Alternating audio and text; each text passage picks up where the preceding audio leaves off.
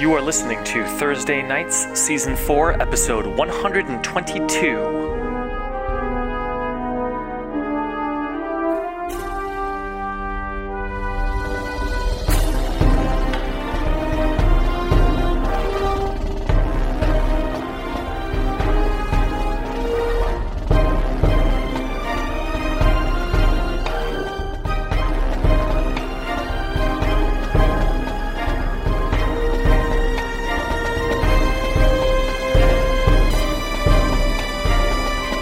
We had an unusual session a couple weeks ago, and we only played for 1 hour, and we did not live stream it.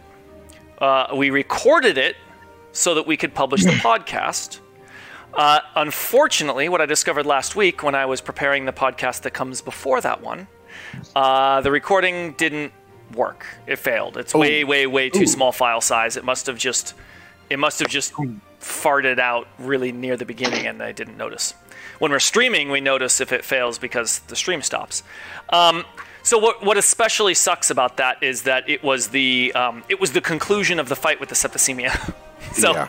we finished the fight. Now it was only an hour, not a ton happened. So what I'd like to do, all of us together, to just retell to the best of our knowledge. Sam, you want to hear my notes? I was about from to the say, recap on that? Sam could flip back a couple pages. Cool. So here was the fight. Oilvein was up. He had a big lightning bolt, and he knocked down the double beast mode out of wild shape. Mm-hmm. Bearjaw tosses Green into the acid pit. Mock mounts Bessie and hacks at Red. Scrim ballista bolts Green, dead. Baron Toll's dead and Ghost hammers on Red. Drustin slows Red, I think. And then Red escapes with Meld into Stone. That's my whole notes. So that's done. Don't forget about the lever. That was the week before. That was the week before, yeah. I know, but let's not forget about it. Well, okay, we shan't forget. We shan't forget. But yeah, did spend part of her round remembering the lever. But yeah, so the bottom line is that there were a couple choice shots. Lightning bolt from Oilvein was pretty fantastic. Another suplex into the... No, it wasn't even a suplex. It was a drag. It was a drag and toss into the acid pit. Horror movie killer style. Yeah, it was just... Yeah, it was that neutral face just drag and shove into the acid. But the key story bit that's important for people following along to understand is that the red septicemia did escape. Got away. By melding into the stone.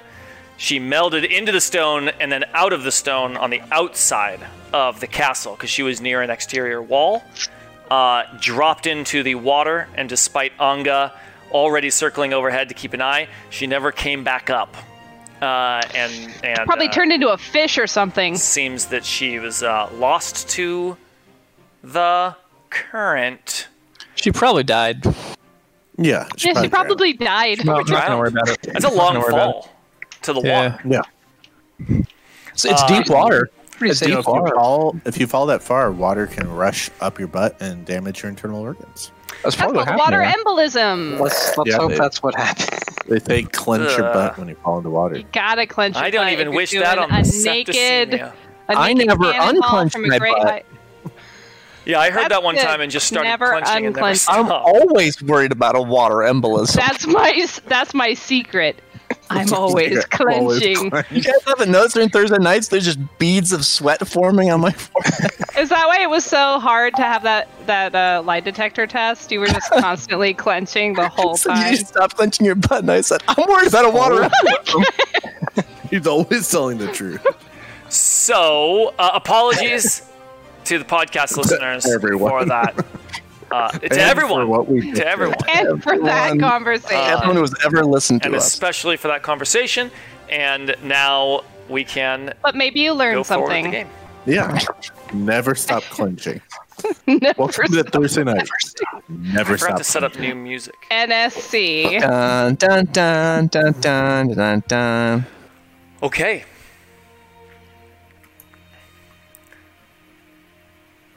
A moment of stillness falls upon the castle. For the first time in days, really. Even the nights were filled with construction and acid pit digging, conversations. But now, for what feels like the first time in days, there's just a moment of no action. The last of the Septicemia sisters, last of the Septicemia creatures, whatever they were, has disappeared into the water. Never did resurface. Onga diligently circling the skies with her sharp eyes, watching for any sign, but none is found. And each of you, Aurora, Bairn, Scrimcorn, Drewston, Oilvein, Bearjaw, Mock, and of course the Hands of Ale, finally have a moment to catch your breath and to look at the situation around you. This floor of the castle has been mostly demolished. The blood and acid and overgrowth now wilting and falling into a sort of ashy rot all around you as the plants are not just dying but rapidly dying, and the undeath, I guess just death, the death and decay taking them at a rapid pace. What is each of yours first reaction after this? After it's clear that the danger has passed, after you've had, it takes a couple minutes before you let your guard down, of course. Baron tries to go get his shield. Yeah, Bearjaw's actually right over there too. She's just looking down that hole like, what? Does Bearjaw go with him? Yeah, she's over there. Yeah. He looks down the hole like, what does it look like? It looks Does it go like down to the floor below? You see the hole, and then there's another hole, the floor below.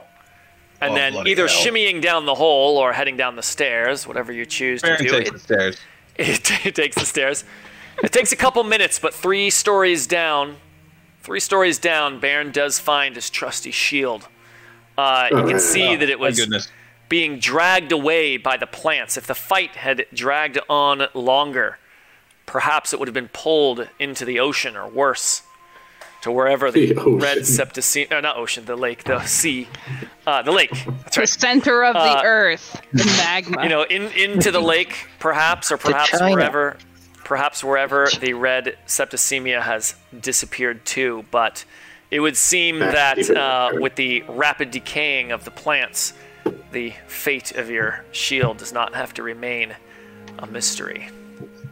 Hooray! Baron is pleased to see his... Does he think Moradin? Yes, he does. Quietly or loudly? Does he cry? That's between him and Moradin. Yeah. Moradin.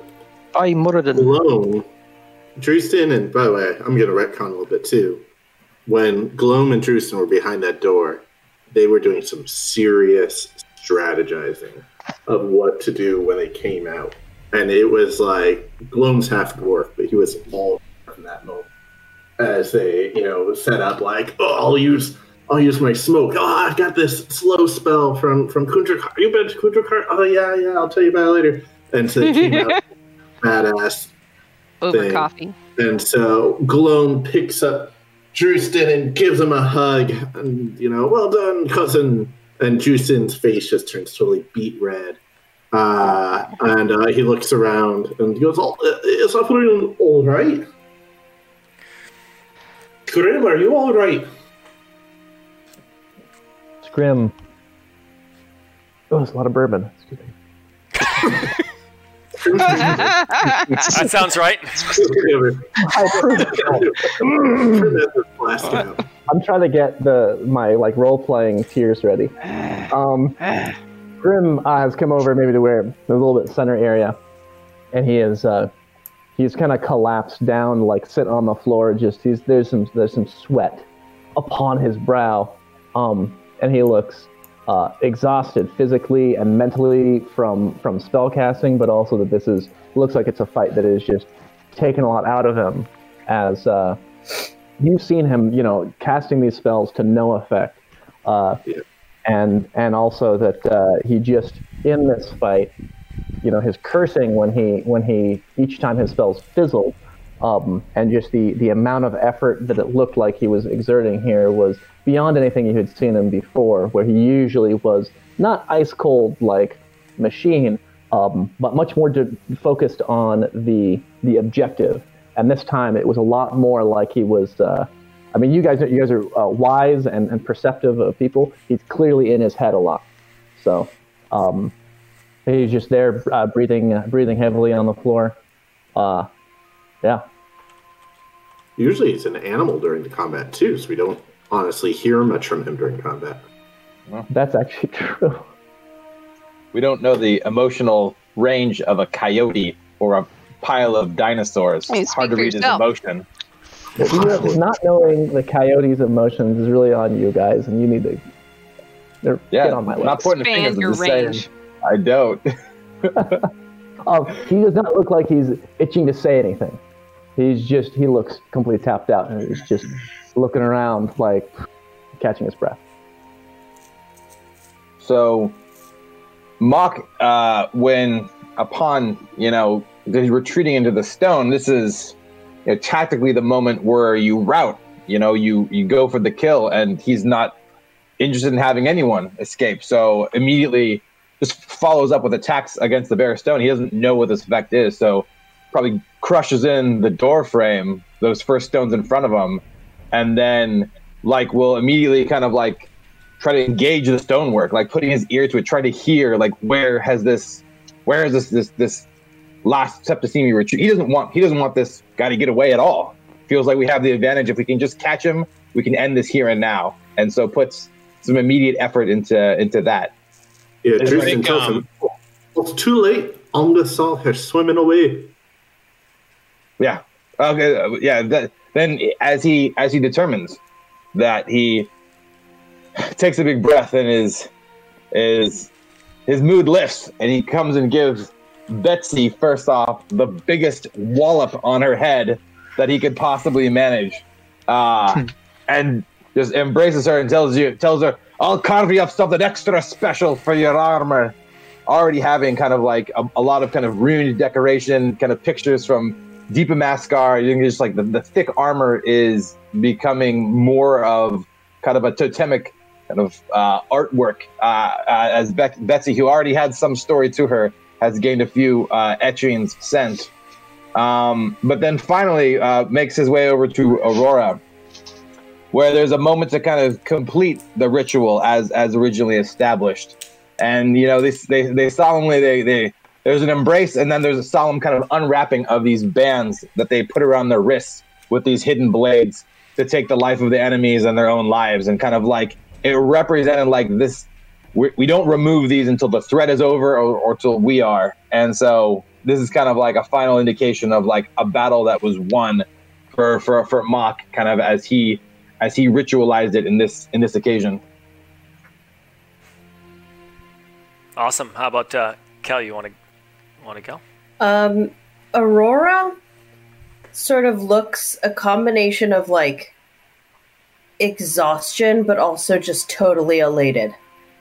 She is like a kid who has just won a board game or a race or a fight in the playground or all of the above. And for her, this is the confirmation that you guys are the badasses that she thinks that the Facets of Fate are. And it's also for her a confirmation that she's with the badasses. She's on the same team.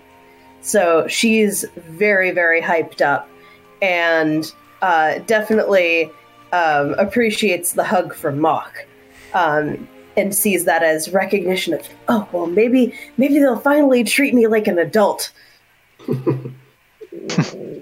Maybe. Which is questionable, but, in her mind. I'd say progress, for sure. Let's see, we had... oh, yeah, go for it. Oil Vein, right? Oil Vein, he's been making several attempts to high-five Bogrush.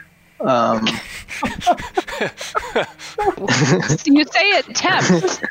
Attempts. I've ever heard. Does he not get it, or is he too high up, or what's? Yeah, I what's going don't. on Yeah, there? I as a player do not think that's. It's not easy. I think he's trying several times to high five Bogrush, and Bogrush Like doesn't. Bogrush doesn't see it. He doesn't see it, or well, I think he just Bogrush. I don't know. Is Bogrush the high fiving type? Bogrush, you put your hand up, It's more like the and then slap you take from Bogrush just FaceTime. like elbows you in the stomach, and he just goes, "Her, yeah!" And the look on his face is like he likes that you did that routine. And Oilvein, and then Oilvein tries again later, and then it's an elbow from the other side. And every time Bogrush is very happy. He's very happy, very engaged. He just specifically wants the high five. I think the high five means something to Oilvein. I don't know. Doesn't help that he has his Shadow Blood arm. I don't know if he's trying to do it with his Shadow Blood arm. Which hand was he using? That was about to be my question. I think he's trying both. I think initially he tried his Shadow Blood arm first, and then I think that's when he got elbowed. But And Bogrush says, yeah, I didn't know that you knew the traditional orcish greeting. Oilvein goes, yeah, With it. yeah, totally, yeah. I mean, it's I knew about that. Well, He and says, he does it again. You surprised me, little one. And that's when he gets you again, and he just got smile. And Bogrush walks across the room and says, "Here's a good one." Oilvein rubs his What ribs. does Valdin look at Oilvein just like, I know you didn't know. Valdin is smiling at Oilvein, that's for sure. I forget, is Bogrush a full orc or a half orc? He's a half orc. Okay. Other half human, presumably? He'll never thought tell. Yes, let's say yes. Usually that's the assumption. Yeah, that is the assumption.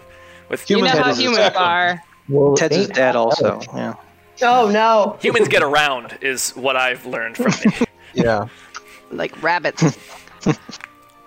Very low standards. over here at Not acceptable. at the green septicemia body. Is that body like still there? Is that like a It's physical pinned. body? It didn't like or it did dissolve dissolve. like or What it- I don't know what happened to it, so That's a good question. What happened was, what is still there is a slumped over. It's not a skeleton. It didn't decay to a skeleton. It decayed to a decrepit, like a God. I'm thinking How do you describe like Indiana Jones and the Yes. Holy Grail. Yes, I was literally Desiccated. picturing the exact same thing. Yes, just like just a halfway decomposed or all the way decomposed and just shriveled, entirely just sort of shriveled up and hunched over. Even the clothing that it was wearing. Showed poorly. Say, no. Even the clothing has gotten more tatters and tears in it as it sits there, just still pinned from the Okay. So bolt. if Bearjaw reaches out and like takes this head in her hand and like just turns it slightly to look at it, incidentally, not by intent, but does it just come off the body? Is it like that? Is Yes. it? Oh God. Okay, so she reaches out and she's like turning it to kind of like look at this face, and then the head just removes itself. Oops. And Let's be clear. Bearjaw removed the head. I She mean, just that didn't is mean what- to. She turns it, and then she's just kind of still holding it, and then she turns, looks over her shoulder at Scrimcorn, and then just kind of, what should we do with this? She slowly puts the head onto the ground as delicately as possible. Grim Aurora stands up. suggests punting it out the window. Grim Grim says, "Nay," and motions to Bearjaw. Says, "You get this ballista bolt out of the way. She pulls it out easily, I assume. And with that out of the way, Scrim grabs the clothing and scruff of the decaying corpse and chucks it into the acid pit. Unceremoniously. I thought we were gonna go for some sort of burial here. I like this. You asked that in Slack, and burial in acid. He chucks it unceremoniously and without any kind of respect or anything, and tosses it in. Purple as well? I think the body of that one is nearby as well. He does it to the green one, and then says, and then just kind of says, "Where was that purple? Wait, were they in? They weren't. They weren't. They had knocked out a beast form. You see the red dot next to the yellow dot on the battle map? That's red. Yeah. That's purple. No, he's asking about their color. They did. What? They look like twins. Okay. They look like twins, and their staffs, their magic from their staffs was distinctly green and purple. And when they combined into their joint beast form, it sort of had purple and green striations throughout the body. Where did that one with the purple staff go? Bring her over here. And Edith steps forward, and she says, "No, not that one." Grim says, immediately, like, not offended, not in any kind of panic, but says, What's the plan? if Drustin could be brought back, and Baron could be spared by his deity, we shouldn't leave any of these behind. I do not disagree. We should dissolve the body as you want, but we might have use for it in the day to come. Or are you going to be able to talk to it or something? I've heard about that in the stories. Not Talking exactly. to the recently dead? Not exactly, but we may be able to learn something from its connection to its masters. Scrim shrugs, and he clearly does not have any, like, distaste. He doesn't seem in a rush to get rid of bodies. Then she looks over to Valden, and Valden looks at her, and Edith says, "Prepare it." And Valden just nods, and she heads upstairs to the roof where where all you guys' stuff is. Well, should we call for Essen on the gift? Scrim says, I'll contact right. him. Actually, all your stuff is there. Yeah. Edith comes back downstairs, or Valden comes backstairs and says, "Can we get the balloon back?" Pretty It please. says, breaker, itchy pickle to flying eagle. Let's get that bird here. Itchy pickle? If you experience Great an itchy pickle Scott! for more than 5 hours. Does this mean you were successful, or are we coming in for a rescue mission? Scrim says, aye, the first one. That is great to hear. We're on our way. The Essence pickle always so is positive. victorious. The pickle is victorious. Victorious. I repeat. Victory pickle. The victory pickle. I'll feel a little bad leaving the castle like this. It was the work of masters, and we've ruined it. Baron has returned from below with his shield. It was pretty well in ruins anyway, cousin. Mock, who also has extremely battered armor, he regards Baron and says, "There's forge work to be done here tonight or the next. Perhaps, though, the next." As he kind of like stretches, working out some of his own soreness from getting completely thumped by that tree on a couple times. I think we may have some time now. Bogrush walks over to Drustin, holding some sort of stick. And it's not until Drustin Bogrush... immediately cowers. It's not until Bogrash sort of thrusts it towards Drewston, like 6 inches from his face, that Drewston sees that the top of the stick is snapped off, and the bottom of the stick, it sort of fans out into what perhaps once had bristles on the end. This must have been a broom from the detritus in the side, and he says, "Here," and drops it at Drewston's feet and walks upstairs. Surprised he knows what a broom is.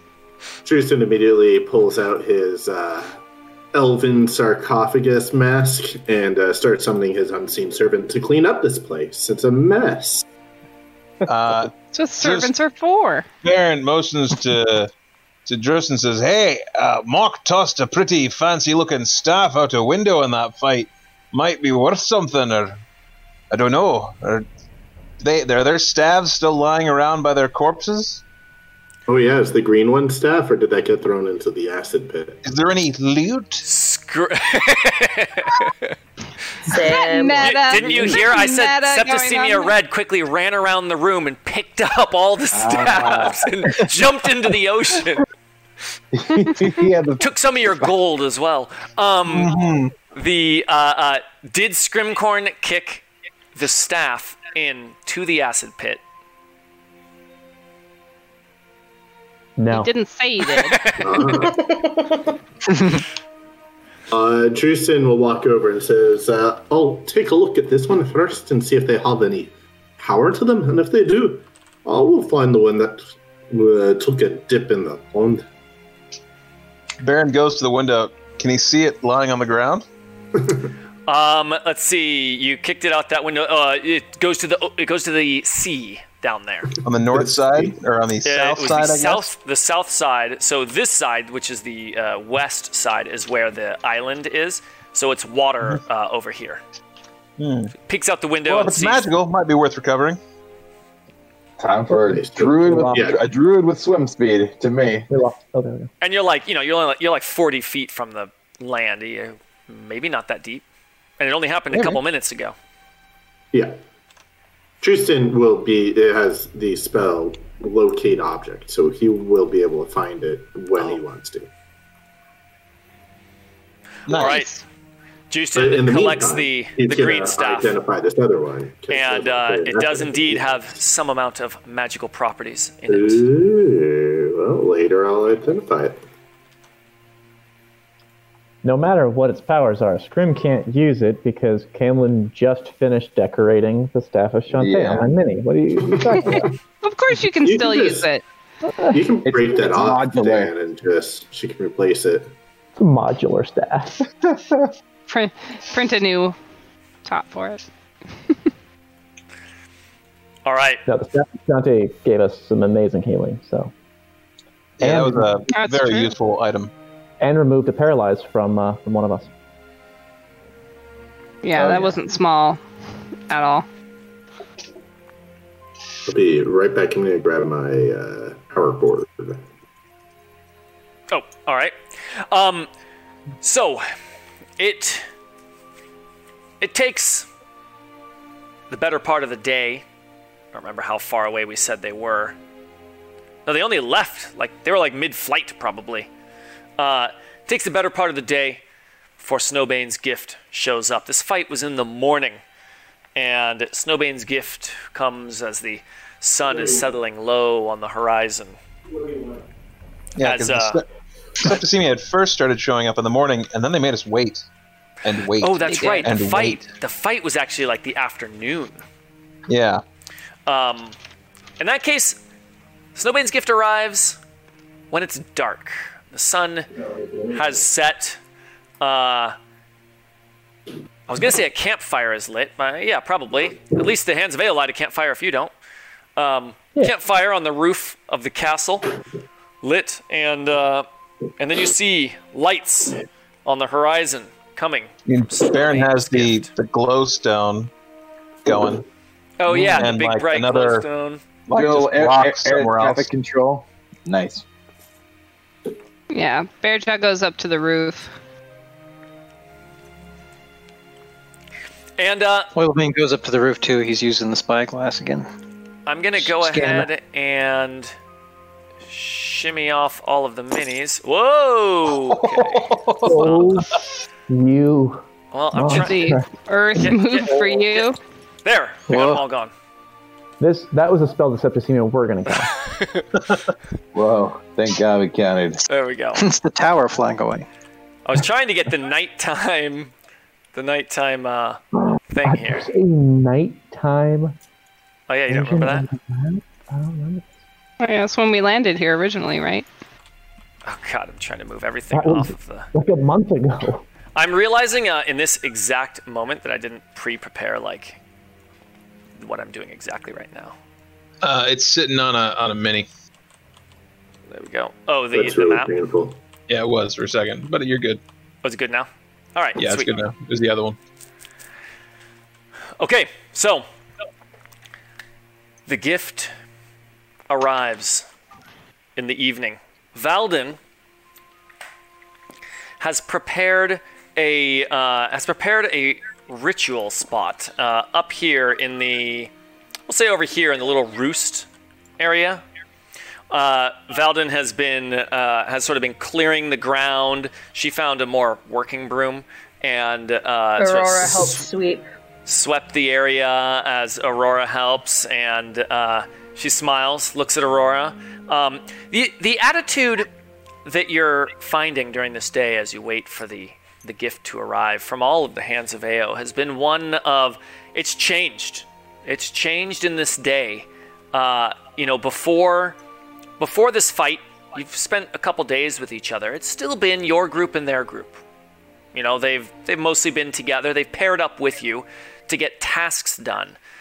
But as the campfire is lit and as people are cleaning their gear, sharpening their swords and all sorts of other post-combat rituals, they're not gathered sort of together. The body language has shifted. They're sitting truly with you all as this is happening, except for Valden, who is off preparing this area. And the air balloon, the horizon, then it is closer, then it is overhead, and then it sets down as Snowbane's gift has returned to you safely and in one piece, and the two balloons deflate down, laying down nicely on the rooftop as Essen, Grumbar, and Taita emerge from it was just them, right? Yes, I believe so. Ted, I think. Ted. And Ted. Yeah. Don't forget. Yeah, he was an This- airship, so it's this not dude. there. Oh yeah, he's right there. He's named Dick. Yes, let me let the dog out real quick. That's what Is that Ted the said. dog's out? Who let the dogs out? This time, it was What? me. What? So, yeah, it's Ted that comes out first. I mean, he's already on the balcony as they're setting down, and he practically leaps down the ladder, and he says, "Oh, tell me all about it, children!" As he walks over towards Oilvein and Scrimcorn. He says, I want to hear every last detail. Oh, you reek, old man. Did you say you weak old man? You reek. Oh, Smells bad. reek. And then Scrim says, "Yeah, You you weak old man." He says, "It's your airship. You didn't put a wash basin in there. Not my fault." That's And the spell of something. There's definitely a mosh basin there. and then he unwraps his feet and kicks them up. And if you thought the reek was bad before, Oh. Oh. Aurora walks over carrying a bucket that she was using to mop and literally just puts it down next to Ted and then walks back and continues sweeping. Oilvein gives you a nod of approval. And he looks at his Aurora father. gives you a nod of sympathy. Drustin, so Valden is preparing the ritual? Who's preparing the ritual? Valden. It was Valden. Alright, Drustin's going up to Valden, and if this part, and Valdin's the drow, right? Yes. Yes. If this part of the ritual involves her in like this part of prep involves her in like super concentration, he's not going to interrupt. But if she's just like looking over notes and stuff, I should say she's preparing a ritual area. She's not in deep concentration at the time. So he's going to walk over and he says, "What kind of ritual are we attempting here?" It's an old. Hang on, I'm just trying to double check. She's Shar, right? Yes. Yeah, Shar. It's a gift of Shars, only granted to the most loyal of followers. And she starts going, climbing up the ladder to Snowbane's gift. Yeah, he'll follow her. He says, "Oh, tell me about it. I'm interested in rituals and incantations from various tribes and religions." She says, "Oh, wizards. Wizards always want to know about how it all works, want to study it and write it down and transfer it and sell it to others." Says, "This ain't that kind of spell, buddy." As she's getting her bag, pulls it over her shoulder, walks back out, starts climbing down the ladder again. "I would never sell it to others. I'll give it away for free." You should see me reliquary. I've heard about the reliquary. It says, "Knowledge belongs to everyone."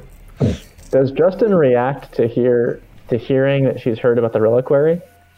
He Like- assumes everyone. In his world, he's like, "Of course you You have." have. Of course you have. Wait, and then he pauses and he Aurora's goes, "Wait, surprised. You've heard of it? Have you been there in Silvery Moon? He says, "Not myself, no. Heard about it from Oilvein." But you know someone who has? Is Gary all right?" His And he gets a faraway look in his Gary. eyes. "Oh, Gary, you're only a sending spell away, but you're truly further than that." She sets up obviously candles. She sets up doesn't want candles to- in a circle around this area here. Each of them black wax with, black wax. As she just puts them down on the ground, she checks them very carefully, each one. One of them, she sees a little piece of wax out of place, scratches at it a little bit, chucks it over the edge of the castle, pulls out another one from her pack, puts it in its place. Tristan won't push further. It's obvious that she wants to show, not tell. She says, "If Shar wills it, we may get some insight into the I'm trying to figure out the right phrase. By Shar's grace, if she is willing and if we are worthy, she may grant us. Shar's a she, right? I think so. Yep. She may grant us a peek into the mind of our enemy that we have slain today. Pray that you are worthy." I'll usually only do that during combat. I've never done it with a dead one before. Phrasing. Never had sex with a dead one before. Thank you. Not even Mundo. She says, "Really?" And continues setting up her candles. Oilvein shit. How blushes. quaint. Such a concerning group. Oh, yeah. You're the Anyone good who would guys. hang You're the out good with guys. us. Don't worry. Sure we are. Sure about that, Gregory? Tristan will just sit there and observe and take mental notes. Oh, so he's not out taking physical notes after that interaction.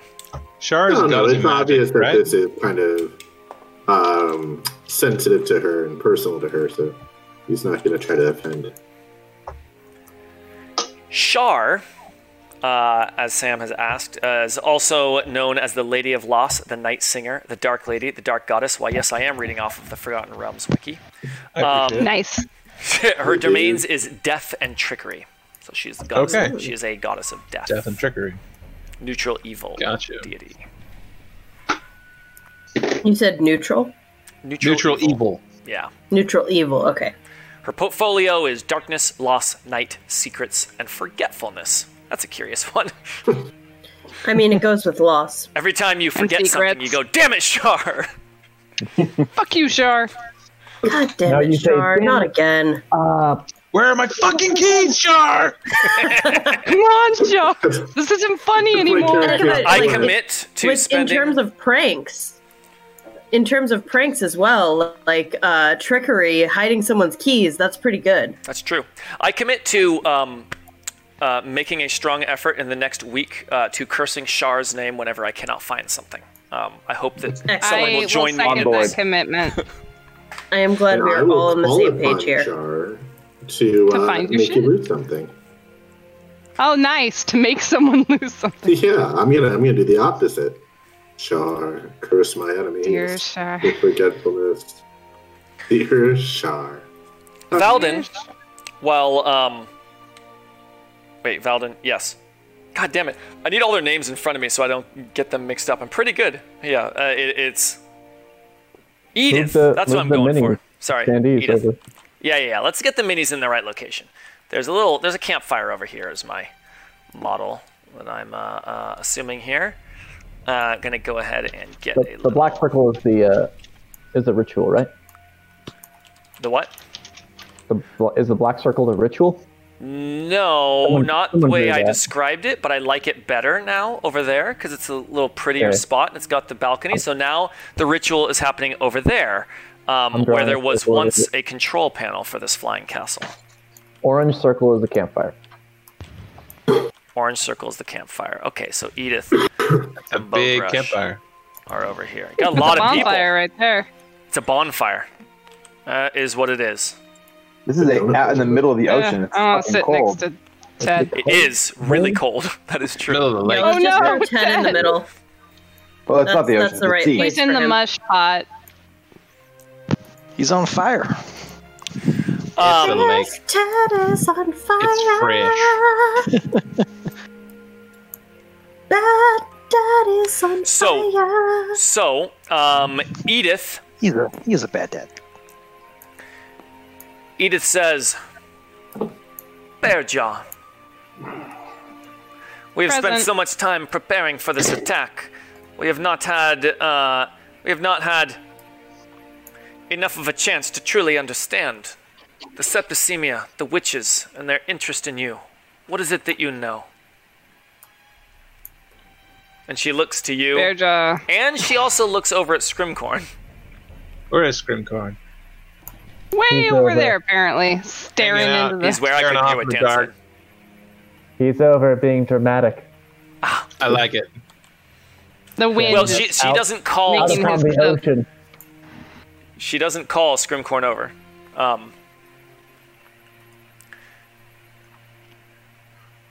If you can hear, he's maybe over there. Bearjaw holds up her hammer as demonstratively and says, apparently I have something they want, and it has everything to do with this hammer, and yet also nothing. You told him about the God Spark, I'm pretty sure, originally. I think Yeah. that was the thing. Yeah. Yeah. She says, the God Spark. Yes. Yes. I've Do been you know thinking. what that is? Says, I have been thinking about what it could be and what it is that they want from it.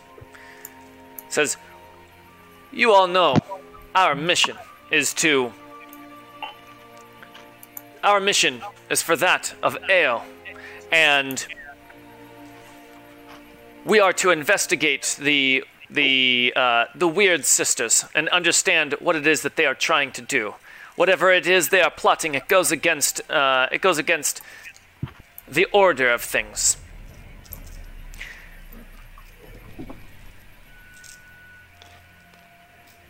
And she says, the God Spark. Could it be that the God Spark is some sort of key to what they are doing? We have never seen the witches act so brashly in all of our years of chasing them and following the damage and destruction that they have caused. It is oftentimes their activities are about amassing more followers, increasing their faith, if you could call it that, and the power that they are able to draw from that. But this is a different thing. Sending their assassins all the way across the world, moving so quickly. I don't think you're set to use your headset microphone, Kevin, so that doesn't actually do anything when you take it off. Ooh. I'm not using my headset microphone. Tap your headset microphone. Yeah, you're not using it. Yeah, nothing. You're using your computer microphone. I noticed when you were looking away and talking. You can change it in Discord, but it sounds okay. I lost track. It's not their usual. Yeah, this is something MO. different. This is not the way that they normally act. It smacks of desperation, even. Their normal activities are calculated. They are slow. They send those like Scrimcorn to do their bidding, and sometimes it can take months or even years before they carry out the mission of the witches, Scrimcorn, or of the Weird Sisters. I don't call them witches. The Weird Sisters. Scrimcorn knows this well. Says, so this is different. This means it is important to them, more important than anything that we have ever seen them engage with in the past. Do you have a guess as to their plan? What they want? Says, with luck, and by the grace of Shar, perhaps we will be able to find that out. As she, Well, whatever it is not good. Cocks her head over towards Valden when she says that. Bairn. If you guys are done with that moment. Yeah. Yeah, for sure. it. Okay. Takes a look at Scrimcorn, and he is proficient in insight. Is Scrimcorn in a I want to sit alone and brood, or I would like some company vibe right now? He has... Actually, since you're doing that, I'll finish up this theme that I was going to do. Yay! Dan was like, I'm bored over there. Oh, wait, Baron's interested. Well, I'm going back. You're not going to wait here all night. It's kind of odd. Baron's like approaching, takes a look.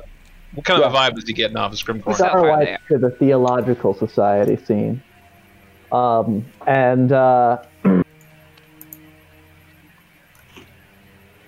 Maybe deep down he was waiting for an audience. As Baron usual, senses that and approaches. Scrimcorn. Yeah, there's an NPC about to play out a scene. You have to click on them to Activate cutscene? Activate dramatic cutscene. Loading. Scrimcorn has in his hands a pile of accoutrements that you recognize. It is not all of his pouches and stuff like that, but it is a couple little pouches, a couple little bags of implements that you've seen him make use of, mostly when communing with the witches. It has his censer for burning materials to create some kind of inhalant, and especially on top of that is specifically described. There's one pouch that is in better condition that has usually a yellow, or he puts some stuff in and creates a thick yellow smoke that he would breathe in when communing with the witches, and he has that all together. And again, unceremoniously, he takes it all off. He takes it all together, and tosses it off the side of the tower. Here. Aurora sort of opens her mouth agape and then just whispers, "Oh, I thought we were going to smoke together." And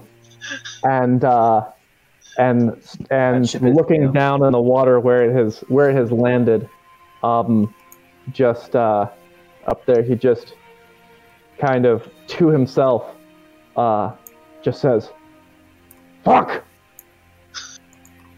And then he turns, and as he walks by As he walks over to Aurora, and he gives her a small vial. I'm removing from my character sheet on my inventory. A vial of Halos. The opiate. In parens, by the way, only a single dose left. That's been like that for a while, as he had partaken of some previously given to Aurora now. Aurora's like, got drugs, all done. Drugs! And, yeah. Teenage experimentation! You can't share that. That's a single dose.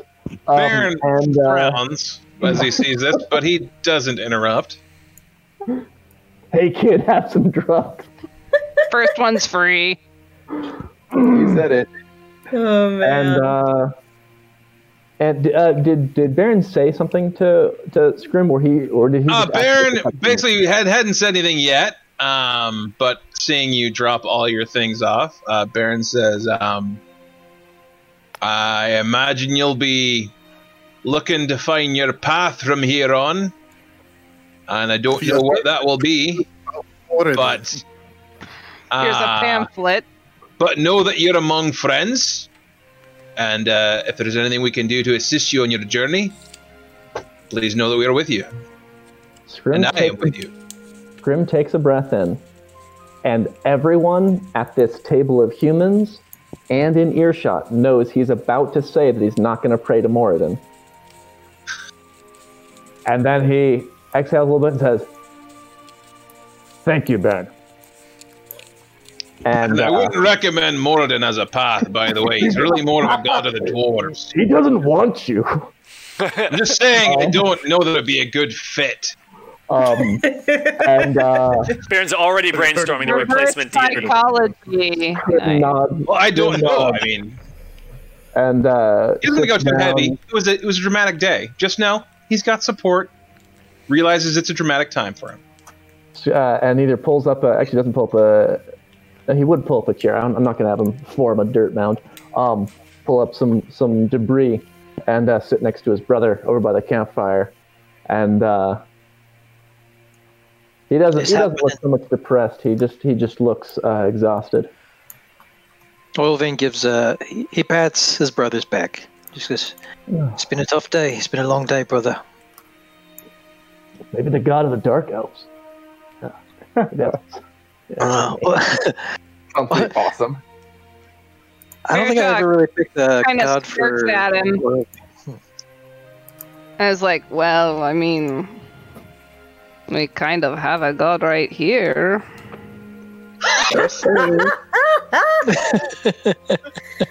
and then she like winks, like, "I'm not serious," wink. but I'm a little serious. But doesn't verbalize that beyond that. Bogrush just pounds his fist on the like broken piece of wood that he's been using as a chair, and he says, "Yeah, that's what I've been waiting for. If I found out I was a god, I'd lean into it." Hey, how long you think you can put your hand over the fire? Longer than you! And he just sticks his hand in. Oh, no. They're both gonna die. Okay. Is that a versus con? Is that Constitution versus Constitution check here? Oh yeah, you want to do it? Okay. Yeah. Of course. I want to see which one of us does it better. Constitution saving throw? I would assume so. Yeah, let's do. Yeah, that's good. Constitution saving throw. Opposed rolls. I think. He's got a +4. Oh, I didn't do very well. Oh, neither did he. He got a 10. I got 12. Oh.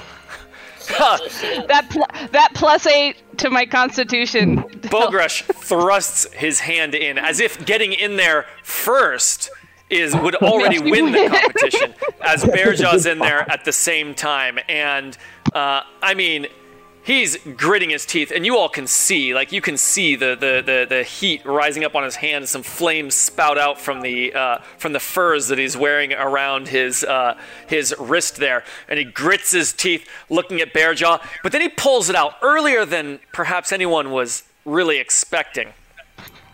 And We both probably do. 12. And Bearjaw shortly afterwards, and he says, "Oh, combat takes a lot out of you. Takes a lot out of you." Mm-hmm. That was pretty good. Then he slams his fist down a couple more times and shakes it and pats out the fire. It got on fire. I love it. I would see some aggressive hand armor. licking, like some orcish, just licking. Oh yeah, his gross hand. He's licking his hand like you had just been eating a lot of Cheetos, and not carefully with just the fingertips. No. It's it's like all the over last the place. into the bag. The last into the bag. He doesn't pour from the bag. He reaches in and makes sure that he gets it all. Oilvein put his hand up for a high five, but then he sees him doing that and he puts his hand back down. Yeah. You want to be that close?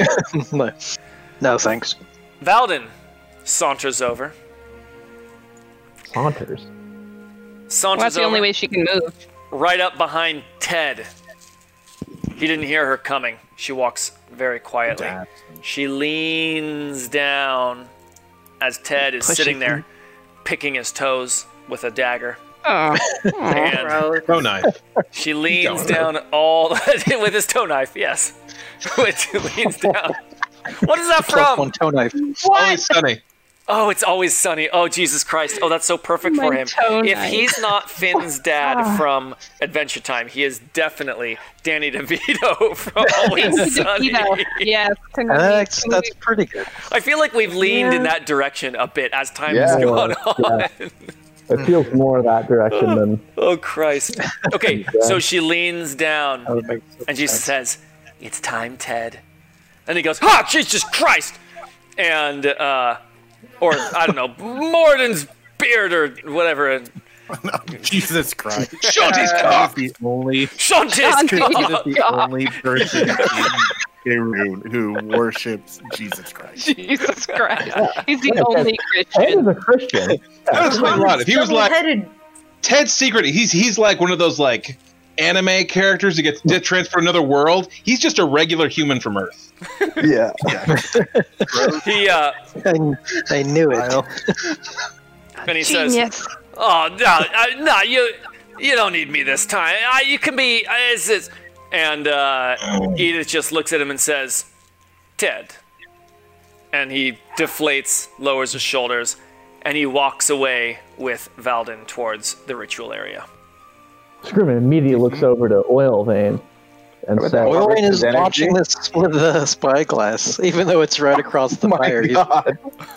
I'm loving it.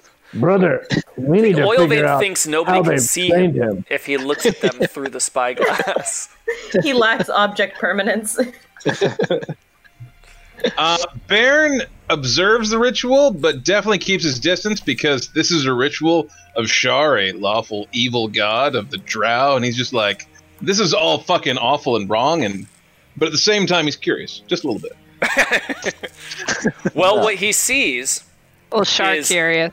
Ted take a seat at one area, at one side of the circle of black wax candles, and he sits down cross-legged, and he puts his hands out, palms up, as he puts another candle on one palm and another candle on the other palm, and he just looks there. He's a little sullen, but he's also sitting there still. Oh, it looks like everyone has walked over to go watch We're this. very curious. At least Bearjaw, Scrimcorn, Baron. Definitely. What are they doing to that? Even if we're super powerful, a magical ritual happening is like... I mean, Aurora, I hope Aurora's there. There's nothing better than watching a weird magical ritual while you're high. Oh, Aurora is like right front and center. She is definitely a little high on Halo, but she is still a dwarf. She is still a dwarf, so I should roll to see how high she is. Let's see how that dwarven constitution handles that Halo. Right away. All right. Yeah. Like, that's a fuck mock up pretty badly. Glad I didn't give her more. Oh wait, I don't so know she how gets many doses advantage you because took, she's a though. dwarf and this is poison. I'm assuming So- it's poison. I mean, drugs Yeah, are I would- poison. Weird then. magic drugs and Drug it's is- I psychic would or say something. it's poison. Yeah. Okay, Hey, all the kids So who are listening right that's- now, drugs are poison. Drugs are poison. One sec. 15 plus 4, so that's a 19. That's That pretty seems- solid. Pretty solid. So she's probably like functional, but definitely high. She's having a great old time. Just got a nice body buzz. ideal. All right, so Don't do drugs, kids. Valdin takes a pouch of what looks like black dust as she takes some pinches and she starts sprinkling it very evenly across the entire circle that's bound by all of the candles. And it takes her a couple minutes. She's being very careful. She looks over it. She takes another pinch, puts it in a couple of missing spots. And then she says, "Okay, we're ready." And looks over to each of you. And she says, let me get one of those other names because it'll be cooler. Ted. The mistress of the night requires that all that participated in the death of our enemy be here for the ritual. And she gestures to you all, and she gestures and she says, "Please take a seat and a candle." Bonk. And you Baron realize, thinks back to see if he actually participated in the death of that specific enemy. when he hesitates for a moment and he says, "It's everybody. We worked together." It's everybody. You're an accomplice. You're guilty. What she says is, she says, You're guilty. She says, "Give yourself credit, Baron. If you weren't there, we wouldn't have succeeded." We're a team. Scrim Will considers this not work if I don't participate? It will not. The goddess Talk about demands She's that lying. all who participated in the death of the creature be here. We will be the conduits through which the spirit of the dead will travel. We will be the gateway between death and life. We're already all turning into Dwergar, Baron. A little bit of Shar won't hurt, says High Aurora. Scrim considers the sacrilege of an act of participating in a ritual char, and then considers its free agent status and takes a seat. Free agent. Sorry, I missed. Is she calling everyone to come over? She Yeah. is. And Edith gets up and she says, "I know what some of you are thinking. Participating here does not swear your loyalty nor indicate any sort of allegiance or anything else here. The offering is purely Valdin's." Participant. Orvain points at Ted and says, he wasn't even here. What was he doing here?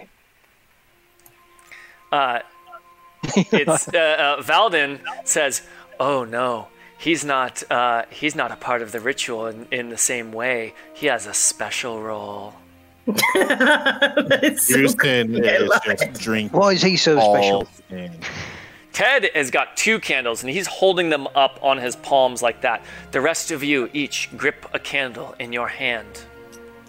Scrim Mock doesn't leaves think his it's creepy coming from project Belden because and Belden brings talks about like that Betsy to over. everyone. What'd you say, Dan? We can't hear you when someone else is talking at the Oh, same I'm time. really that quiet? Wow. It's You not guys that can turn me up and just It's not that you're quiet. It's your equalization. You're like one narrow range of bass, so you get completely destroyed by anyone with treble. Yeah, is it sounds what's like you're going on. talking through a pillow. That's why. Yeah, it really like is in a- like talking through a pillow. You're like an adult from the Peanuts. Your volume is okay. It's an just adult from the Peanuts. Yeah, it's it's like similar. you're I like just said that Scrim's not creeped out by Valdin talking to Ted that way because Valdin seems to talk to everyone that way. So, That's Valdin's voice and style. all right. Is Baron hesitating? Baron hesitates, but he looks in his internal moral compass, and Edith Doesn't will see anything. walk over to him. Okay. And Edith says, I understand what you are thinking. I travel with a paladin of Shar and an executor of Grumsh.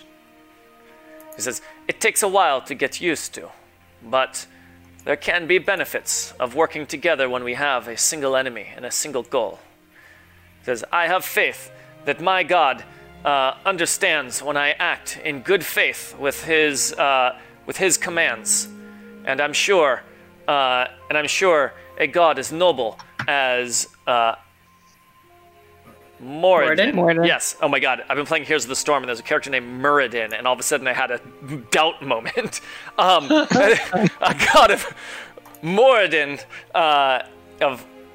God as honorable as Moradin would feel the same way. If Ao is truly the head of the pantheon of all the gods, I'm sure acts in service towards him would probably be acceptable among his subordinates. Carry on. Is anyone... I didn't get a handle of everyone that came over. Everyone's there now, right? No one is... I mean, she asked everyone to come over. Yeah. Say again? Yeah. Mock went and got Betsy when they're like, everyone who participated in the battle, Mock's like, yeah, absolutely. Yeah. And just went and brought Betsy over, and he's sitting on Betsy, like observing this, what's about to go down. Yeah, Valdin gestures for Mock to come in to the circle. And she says, you can leave your noble steed to the side. Mock says, apparently not all of the dangerous allies will be participating, Betsy. Off you go. Back to your dinner. And she heads lumbers off. She's pretty happy. She's over in her little stable. All right. So everyone's holding a candle in their hands, sitting in a circle. Ooh, Aurora needs to be in here. Yeah. I'm there. You weren't in the circle. I wasn't in the circle. Okay. Well, she was a little high. On the circle. That's fair. Although we can't be perfectly on the circle because it's a grid. It's a weird close, circle. though. Actually, that's pretty damn close. Sorry, Mark. Sorry, Baron. I'm enjoying watching, trying to make an equal circle. That's really good.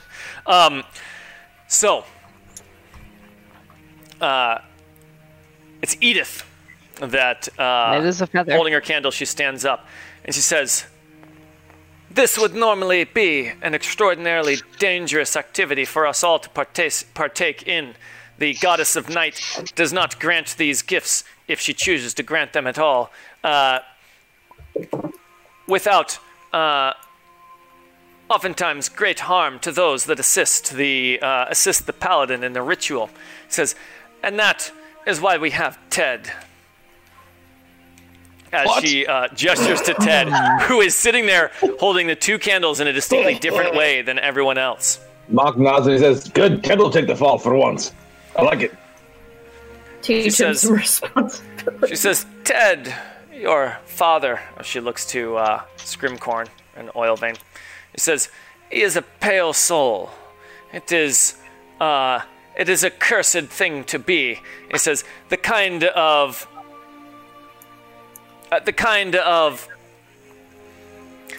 of spirit who is born with absolutely no purpose, born with no destiny, a blank slate, an entirely pale soul, as you can see where the word comes from. It says they have the unique property of being like fly paper. Do we have fly paper in this world? How do we get rid of flies? Sure. Building. Sure. There's fly paper. Fly paper. You can buy it from the lightning rod store. Says curses stick to pale souls like fly paper. They oftentimes end up being the playthings of the gods and the powerful creatures. It says using them to do their bidding, for their curses stick to them more than any other average person in all of the realms. It is for this reason that Valdin channels this channels this ritual through Ted, so that any curses that come through the energy will stick to him and act as a shield and a buffer for us. Do not worry; they will not cause him any great harm. That is the other fascinating property of the Pale Souls. They can. It says they can handle a great deal of these number of curses in their soul without destroying the body as it would you or I. Sounds unfortunate. It sounds very strange. Well, explains a lot. It says these are the sorts of things you learn when you are doing the biddings of the god of the gods and traveling with such a strange combination of companions. As she looks around, and Bogrush and Valdin and Gloam are all just kind of nodding with this. And she says, very important. What did Dan say? 1 second. 1 second. Very important. Well, he went to his bathroom. He didn't close the door. Is that his? I think that's his. Is that his bathroom? No, that is his bathroom. It's his bedroom and his bathroom. Oh, he's got a white thing. He's got a bag. He's coming back. Baggins. His pipe! His corncob pipe! Oh. Pipe. Scrim corn pipe.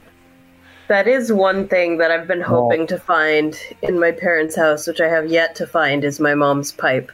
Aha. That's awesome. Get that pipe. Get it. Get it. So. Get it. Okay. Everyone's gathered. Oh, I need some better music here. Baron is sitting there awkwardly in the circle, holding a decidedly evil-looking candle. You know what evil about it? Evil, yeah. Is he literally just sitting like...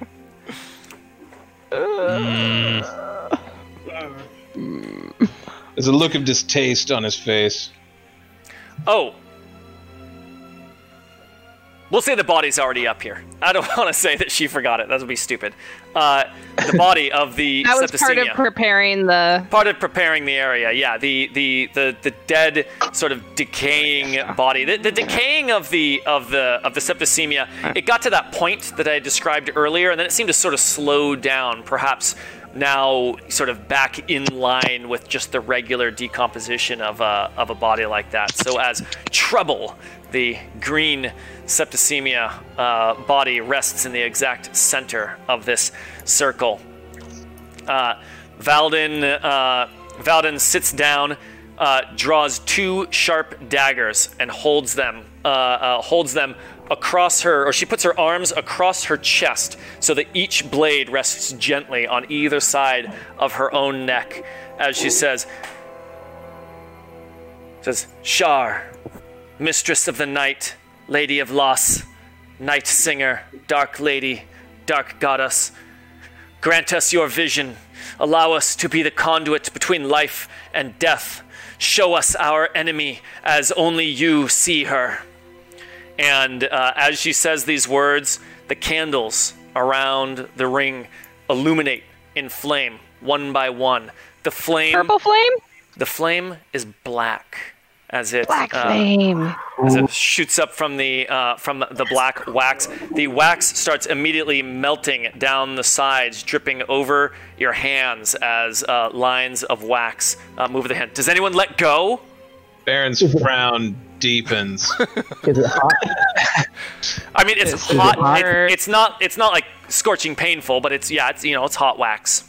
It's normal wax heat. Normal wax. Normal, rapidly hardening wax.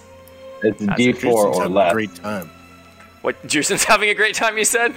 Yeah. Of course he is. Not many. Justin's like, hot wax. It's been too long. Oh, Hey. Gary. Oh my god. Okay. Each of the candles alights. Oh, did we just lost somebody? We Wanna did. Pause for a Leia. moment. And she's back. Was it me? No. It was Kel. She's No, back. Discord acts weird for some reason. Yeah, I think she said she has to reboot it every once in a while. So you are back. You can hear us, obviously. So I'll keep going. So each candle alights as the wax pours over your hands, and it seems, and as these candles alight, what comes from the flame is a darkness. As it's harder to see your own hand, you can feel the wax more than you can see it. And as each of them alights around the ring, and it takes a while, as Valdin is just continuing to repeat the same words, Mistress of the Night, Lady of Loss, Night Singer, Dark Lady, Dark Goddess, allow us to see our enemy as only you see her.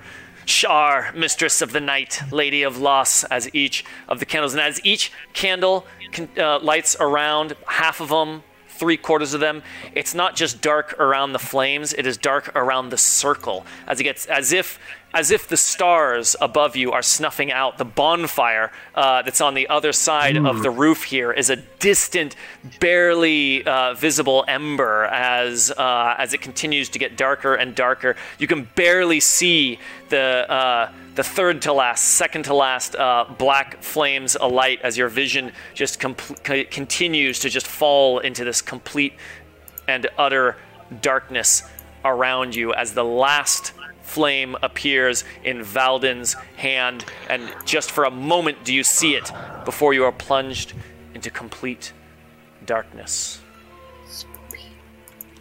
Everyone put on your blindfolds. Oil vein cast darkness. She says, all right, who's the jokester? Give me 1 second here. I just need to get a visual reference for my own description here.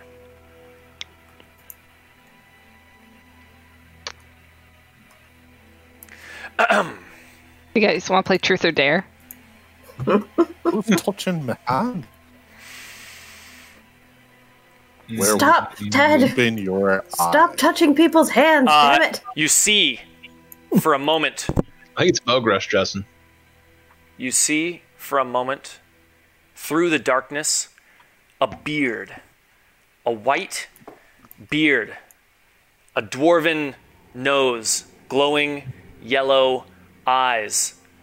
As you can see more and more of the body, a dark black spike-laden armor and a great axe held in the hand of this dwarf on a throne. Ladderware.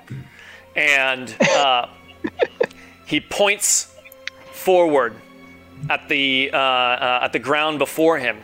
You don't see anything until you see a hang on, I'm trying to get the sorry, some of these words are not coming to me. A white, bright point suddenly appears, so bright that you blink your eyes to keep it still, and you hear a voice. The God Spark. And as he points to it, and then you see 3 sullen faces. 1 dark-skinned woman, 1 man, 1 bald woman appear on the other side of this spark from this dwarf sitting upon a throne. And he says, "Find it.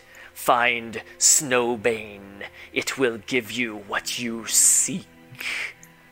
And then the darkness takes over again. A moment later, the same 3 faces. An outstretched hand from one of them. All you see is the faces and a single bony hand. Don't mistake that for a skeleton hand later when you guys are thinking about this months later. It's bony, but not a skeleton hand. Like a withered old leathery hand. A crone hand. A crone's hand. Excellent. Pretty sure it's a skeleton, guys. Definitely. Reaching forward and dangling down below it is a single gem on a chain.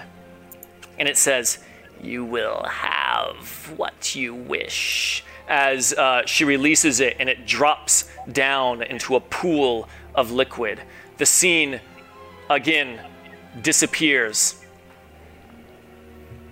Again, you see the same 3 faces: dark-skinned, light-skinned man, bald woman. As the bald one speaks, and it says, "We have found the god Spark. She is emerging from the Underdark on the other side of the world. Go there. Bring her to us. Do not allow her to die. Bring her to us, and you will ascend with us." And you see the nodding of a familiar face, the twin sisters of the Septicemia and the hunchback shoulders of red Septicemia, as they each nod, and the scene disappears again. And then you feel the heat of the wax around your hand has completely engulfed your hand entirely. Like, you can't really move your fingers out at first glance. As the light returns, the flames from each candle just disappears, and you're holding, well, you're not even holding, a ball of wax around your hand is holding your hand as there is no wick left anymore. You are back on the roof, the blaze of the bonfire. You can now see it and hear it once more. Did everyone Greg, else see that quick too? clarification. Did we recognize the gem they were holding at all? Was that that was important as well. Was that one of the gems from the dwarves, or no, different gem? Or was that the gem that Taita was holding that she was messing around with the Pool of Souls? So she was not holding a gem at the Pool of Souls. She was holding something. She was holding an orb, distinctly different, much larger, not a gem. That's okay. No, we have clarification. These clarifications do ask the questions. So, no, a lot of information. Many months have passed. No, it resembled very closely the gem that you got from Baron's mother.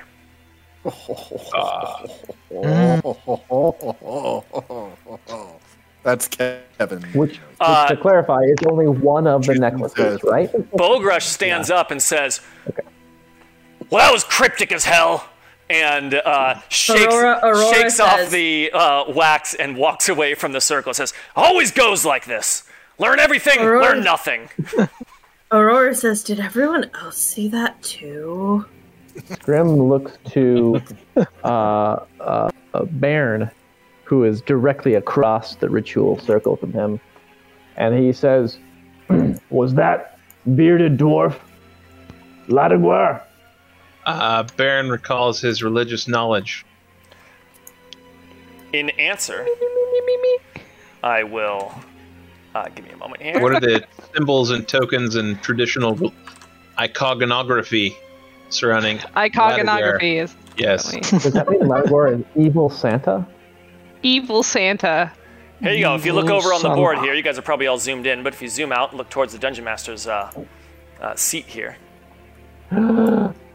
Gloam, Paladin of Tharhard. Well, no, I copy-pasted Gloam's standee. Sorry, don't read into that. I'm like, what a badass. Oh, we got him. Gloam is a lot more hardcore than there you go. I fixed it. I fixed it. Tricked. No. But he still has that trick guy. Looks like a Dwergar. Yes, as Baron recalls the markings and the tales of Ladiguer, he's a spitting image, as they say. He looks like a stern parental figure. I'm looking for a deity. Ladiguer seems like he's really ahead of the game right now. He seems very topical. Yeah. Seems like Baron says, I like some elements on his armor. I put good coin on that being Ladiguer. And the gem looked... Trustin, you confirm this. This looks quite a bit like the one I got from my mother. Drewston did not have his book with him because he was respecting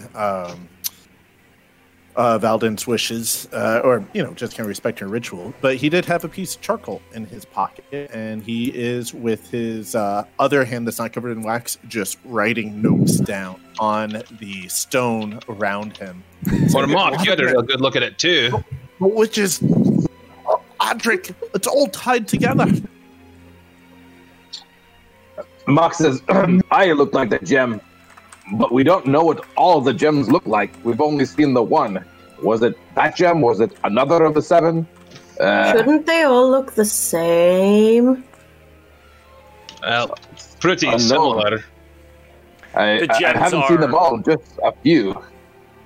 The gems, to the best of your knowledge, are all identical. Oh, okay, yeah.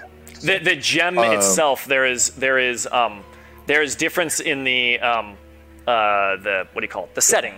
You know, the what it's set into, right, the jewelry, the jewelry around it. But amulet, the necklace. gemstone itself, which you I mean, course Mock would learned. be the most qualified among us, too. And as a refresher, what you learned in at Kunjakar was that the gems, just the stones, were brought to Durgeddon to fashion the jewelry that would hold them. Right. And Mock, I would imagine, can confirm that the stone looks very much like the stone that was in our possession. And the stone in the vision was dropped into a pool of liquid, is that right? Yeah.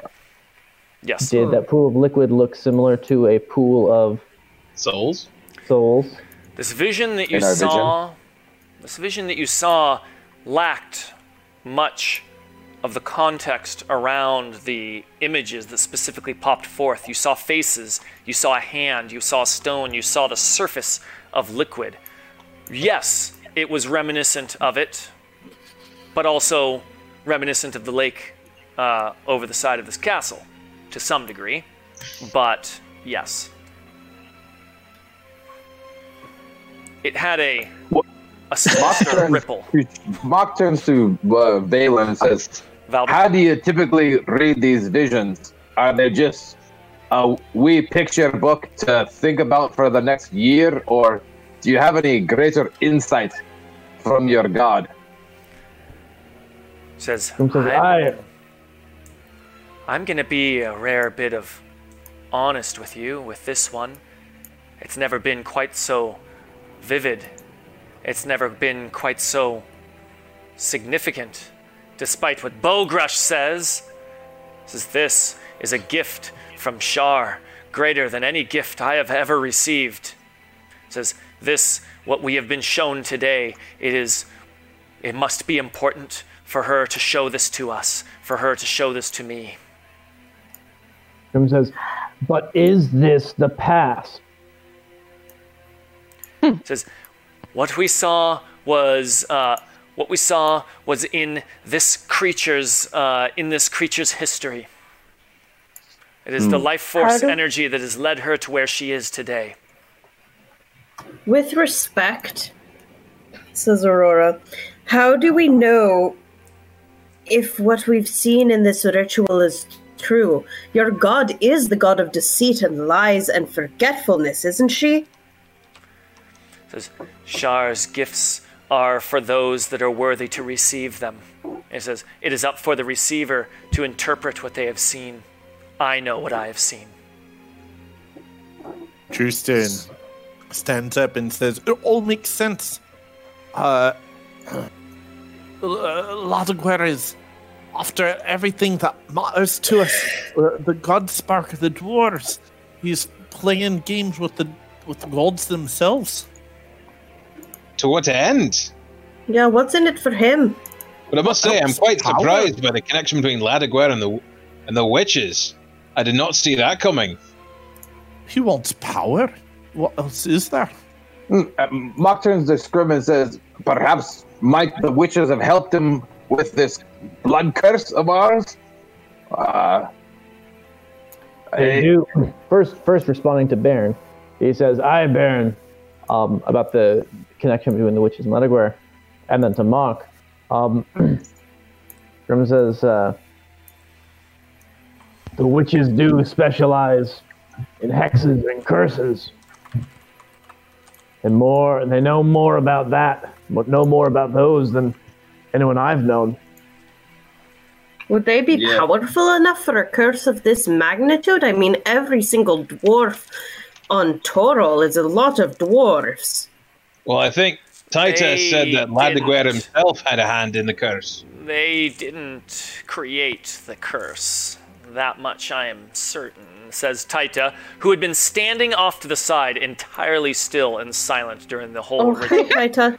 Oh yeah. She takes a couple steps forward towards the circle, and she says, "It is Ladiguer's magic that makes the curse. My research has made me quite confident of that, thanks to what you have brought me. Perhaps what you saw was the vehicle for how the curse ended up in the hands of a mortal." It seems two things the witches were involved with here are of seeking the Godspark on Ladiguer's behalf, and of delivering the gems, which Ladiguer could have no involvement in. As we said, we can't imagine Adric making a deal with Ladiguer, but Adric making a deal with the witches, the ultimate deal makers. But That would be an interesting twist. Didn't it say in the ritual, Ladiguer saying to the witches, "Find the God Spark, that is what you want, that will give you what you want"? Aye. They wanted to ascend, become gods themselves. Aye, so they're not getting the God Spark for Ladiguer, they're getting the God Spark on the recommendation of Ladiguer. Perhaps Ladiguer promised them, gave them information for the Godspark in exchange for them to make the deal with Adric. Aye, perhaps. What Ladiguer is after might simply be to spread the curse. That So seems our very ultimate enemy Ladiguer. is Ladiguer? How are we to go up against a deity? I mean, you get more powerful and then you go up against deities. It's in all the stories. That seems ludicrous. What stories are you reading? And, All these have you wonderful taken- stories of Brandis and the whole dose? and my namesake Aurora. The best story ever. It's Edith that steps forward. She steps into the middle of the circle, and she says, "It is not new for the gods to battle one another, to plot and scheme through the dealings of the mortals." It says, "But there are rules. There are rules for how that they can, how much of a direct hand that they can have in this world. It says, if they violate that, it says, Ael will not permit them to continue being what they are. That much we can depend on to some reasonable degree." It says, "Our battle here, while Ladiguer, if what you are saying is true, while Ladiguer may be the ultimate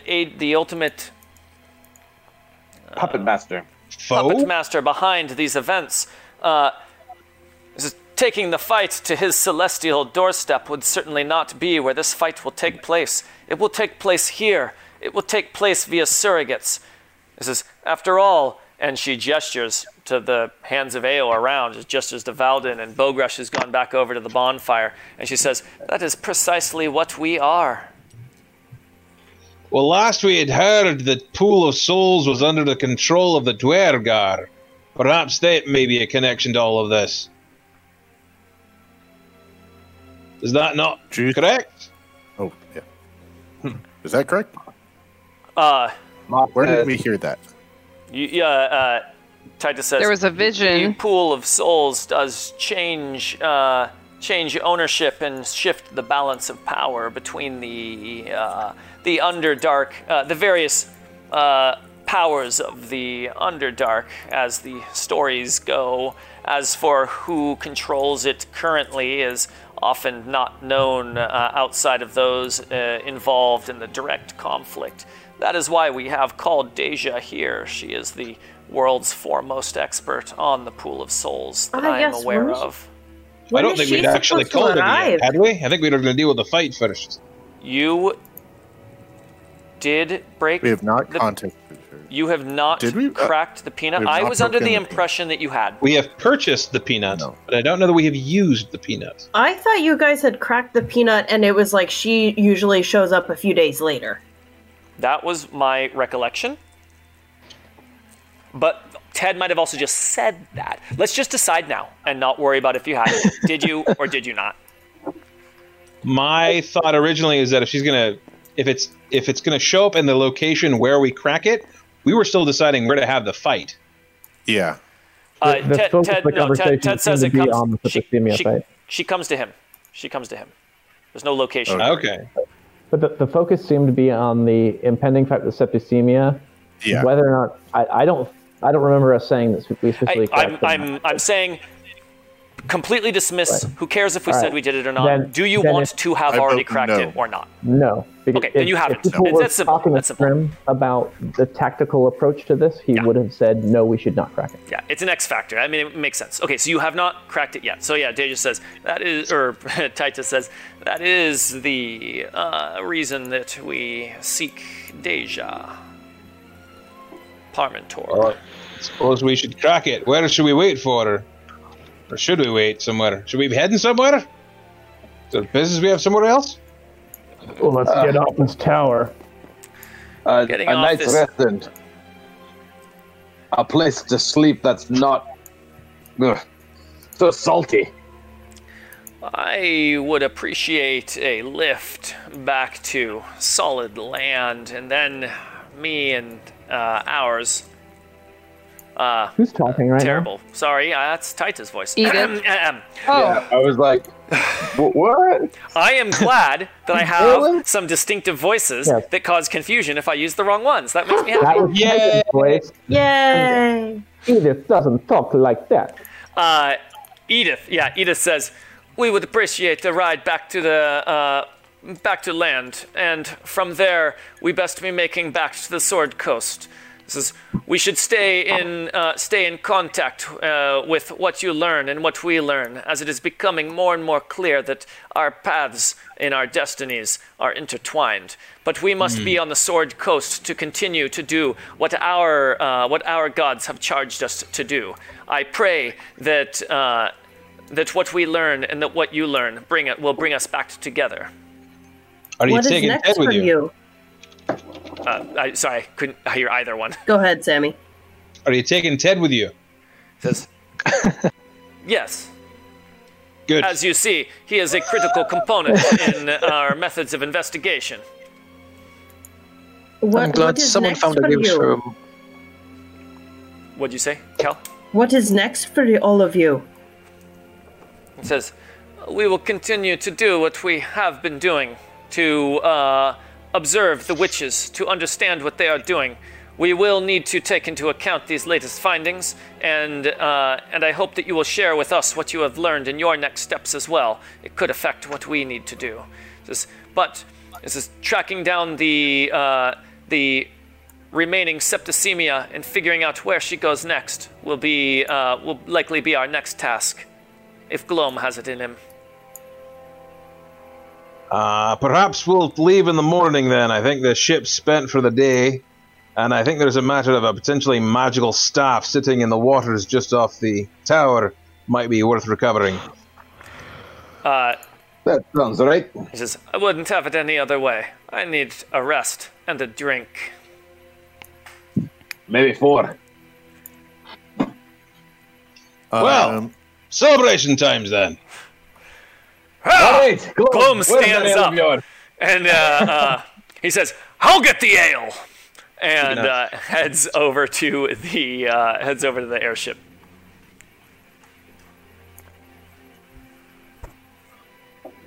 All right, Drewston is going to identify that staff in a ritual. And then this is his last night in this tower. He's not celebrating. He's going to go poking around. of course. He learned That's his something form that of- Fishman. Wait, hang on. What you meant to say was, Drewston is celebrating by poking around some ruins. Exactly. He's getting to work. Yeah, we still have a fishman prisoner. No. No, we got rid of him.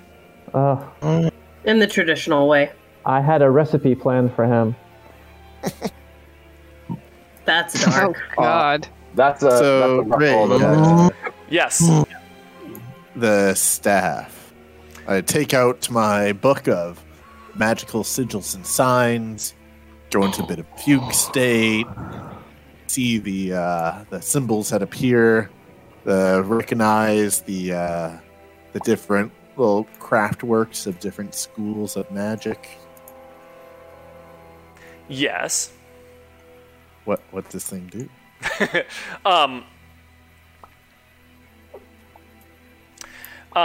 What you find from the Septicemia's staff is that as he is identifying it, he's finding something strange happens. And as you describe it again, how it works. I know you've done it so many times, but the words fly off of the. The idea for Drustin is that magic is pretty universal. If you look at ancient civilizations using illusion magic, they use similar symbols, similar craft works as a modern civilization using illusion magic. So he goes into kind of a fugue state, and in that fugue state, he notices the different little details on the magic item. This thing is carved in this way. This thing is made of this material. And in his notes, he has little notes for what all those things mean. And by the end of it, his pages have been just like turning through the book, almost out of his control. And he's wound up identifying what all those little symbols and construction choices and materials mean. As he is doing this, something strange happens. As it's flipping through the pages, he gets one piece of the puzzle, and then it flips through to a blank page. And all of a sudden his concentration on it like falters for a moment.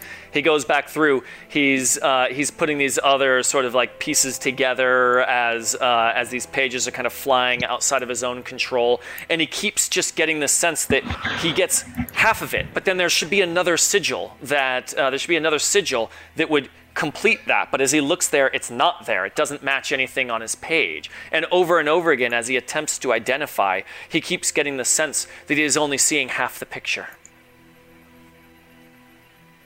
He needs the other one. He knows that Baron had brought this over, so he walks over to Baron with it, and he says, I think they work together.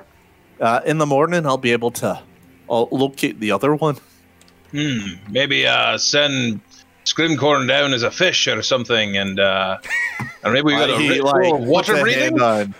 He puts like a hand on Baron's like shoulder and like looks over at Scrimcorn. And he says, "Didn't know if he can turn into a fish no more." Might have a water walking spell somewhere I could call upon from Moradin, and maybe send the glow orb down as well. Just send Taita down. She doesn't have to breathe. Oh, that's a thought. I suppose we could just send her down. I don't know if she floats. No, the salt water would be terrible for her infrastructure. It was fresh. What's up? Thought it was fresh water. Taita says, it is a freshwater lake, and also my body is salt proof. There you have it. Send the robot. Send the robot. Anyways, Drustin. Kevin, your microphone is all of a sudden being horrible. Try talking again. Ooh. Yeah, something's going on. You sound like you've been bred with a bumblebee. Did a cable come on? You could just change it to the opposite of what you're using now. Ooh. Good. Ooh. That's Taita's noises. Biz buzz. It's kind of like in the middle of the night when your printer just starts doing some things, and you're like, "What's it doing? Why is it doing that right now?" Yeah, why is it cleaning its heads at 3 a.m.? Is it still buzzy? Yeah. Okay. I will switch it now. Yeah, just try changing to the other device. I would say microphone irritations are some of the strongest tech irritations I have. Oh, yeah. Other tech problems don't hit me as hard. Sound in general. Okay. Yeah, we can. How are things now? No, it's still happening. That means Try it's not rebooting Discord. Yeah, just quit Discord and relaunch it. Maybe it'll fix it. Okay. Well, go on someone else, and then I'll have Drustin do something next. Okay. I personally find physical pain worse than audio. Auditory pain is way worse. So are you cracking the peanut? Yes. Crack That's that going on. nut. Scrim says yes, we should. It'll take days. Let's crack it. Ted has said that it signals for Deja to come, and he's only Let's done crack it in the morning. He's only done it like showing up now. twice before, and it takes a while sometimes. Sometimes, if there's a possibility of her showing up tonight, I don't want it. Let's do it tomorrow morning, and then we'll be ready. That's fair. Do we need to be ready for a fight if Deja shows up? All we the have more no reason Ted to do it to in the offer morning. her? If we have no Ted to like her lost? Ugh. The last time we saw her was in a vision. And where she caused killed me. The death of Snowbane. Didn't she think we say should- something like, I'd say I'll see sorry you next time I again. see you or something? I don't know. Yeah, something like that. She must know more about the Godspark than we do. Aye, but were I to slay one of you and apologize afterward? It could be more of just she was trying to look cool in the moment or something. I do not particularly feel forgiving at this time. We prepare for a fight and It will hope be a fight, we don't whether or not Deja I would- wants it, because Bearjaw's very upset still. I mean, I wouldn't put it past her, but I mean, from what I've seen, she's very powerful. I don't know that we can stand up against her, honestly. Oh, well, that's I right. prefer You not met to fight her. I prefer to get her information. Let's do it in the morning. You're doing and it in then the morning, We'll make yeah. some preparations. All right. So, the revelry, the celebration, and for many, the quick retreat to bed for those many. that need that. Roll the carouse table. Takes place that night. Unless there's any specific storytelling or important discussion someone wanted to have, I'm just going to go ahead and fast forward it to the morning. Good. Okay, sounds good to me. Aurora, I will say Aurora continues to be high for a while. She looks at the stars, stargazes, looks at the flames, at the bonfire for a while. Sort of You're like drawn to magic Starts a fight with Brogrush. of the Mascari. and then Baron keeps an eye on her. eventually just goes up to the top of the gift, lays down on the deck under the balloons, and passes the fuck out. Nice. Good night. Baron throws a cloak over her or something and then goes to bed himself. Morning comes. He's looking out for his peeps. Morning comes. The mind awakens. The body is sore. This map does not suggest morning. Ugh. I'm sorry, I'm completely thrown out of the narrative. I You need know how a hard it is map. to move all of the minis to a new thing? It's I know a it's foggy, I know, dark exactly. morning. Sorry, There's a So dice one of under us there. could group select. I can I pick. know. I picked them up. There's a di- Okay. There we Yeah, go. don't put them on yet. Don't put them on yet. We gotta No, make no, sure it's okay, I'll flat. throw over here. It's got to be There's a flat. Some total of the dice. solar eclipse. Sorry, Aurora, I missed you. No, that was there. Wait, Are we good? Are we good? that looks good. That looks good. Okay, gonna put them down. Yeah, go for it. Plonk. Okay, it's daytime now. I'm so Yay, glad I've now. got the daytime Thank you. and My nighttime. immersion. Gotta figure out a better way to do the maps. The bonfire is ashes. It's Oh, nice. I just figured out a better way to Okay. do the maps. Fell asleep with it. Oh. Okay. Baron awakes in the morning, preparing his spells as normal, and senses that he can stretch himself a little further than he could before. Ah. True. We could go over the level 9 stuff, but I feel like it would take the rest of the time. It Yeah. would. So that's all I'm throwing in there for me. Aurora wakes up and just says, I had the most insane dreams last night, and leaves it at that.